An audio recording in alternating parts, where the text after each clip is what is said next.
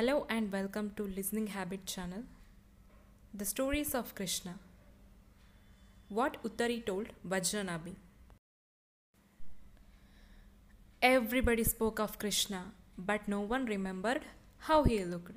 And so, King Vajranabhi, son of Aniruddha, grandson of Pradyumana and great-grandson of Krishna, travelled from Mathura to Hastinapur, where his great-grandfather had spent much of his time with the Pandavas, hoping to meet someone who did. There, he met Uttari, Virata's daughter, Abhimanyu's widow, and mother of King Parikshit, now old and frail. She said, "Oh yes, I do remember him, my father-in-law, Arjuna, and he were inseparable, like the sages Nara and Narayana. I remember his dark complexion glistening in the sun, adorned with a garland of forest flowers, looking splendid even on that wretched battlefield." Her eyes sparkled as she spoke, and her face glowed with joy. Uttari proceeded to describe Krishna, his narrow shoulders, his broad hips, and so unusual in man. His graceful limbs, his curly hair, his deep dark skin, his generous eyes, his confident stance, his mischievous smile. She spoke of his love for yellow silk robed and sandalwood paste, his dolphin-shaped earrings, and garland of fragrant wildflowers, and his peacock feather. Everyone who loved him called him Shyam. Uttari's description of Krishna was so spectacular that Vajranabhi commissioned many artists to capture his splendors in stone.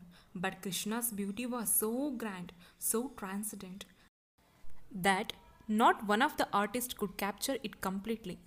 Some could recreate only the love lines of his fingers, others the attractiveness of his toes, and still other the splendor of his smile.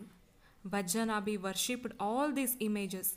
Over time, these images were taken by two different parts of India, where they inspired replicas and newer images that have since been enshrined in different temples and worshipped by different communities.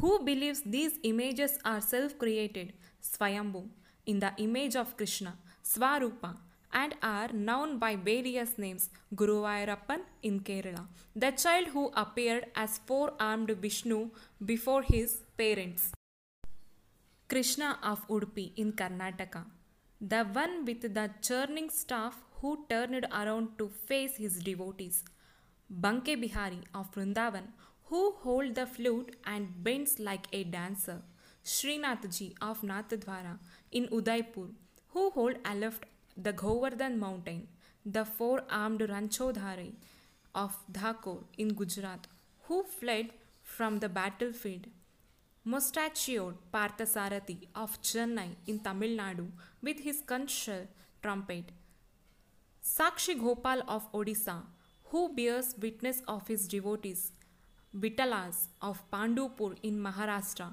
who waits arms akimbo for his flowers.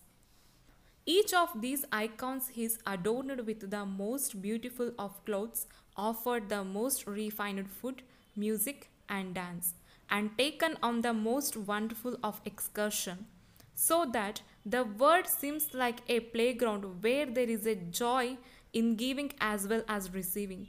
These icons anchor the Bhagavata lore in Hinduism. I hope you like this video. See you in the next part. Hello and welcome to Listening Habit channel. The Stories of Krishna. Book 1, Avatar. Vyasa told Shuka, in order to help the limited discover limitlessness, the infinite had to descend as the finite. May these tales of Shyam make you experience awe. Narayana sleeps. On the endless stretch of the white, that is the ocean of milk, floated the golden serpent, Adi Ananta Sesha. Under his many hoods, ensconced in his coils, slept the dark-skinned Narayana, looking as enchanting as ever.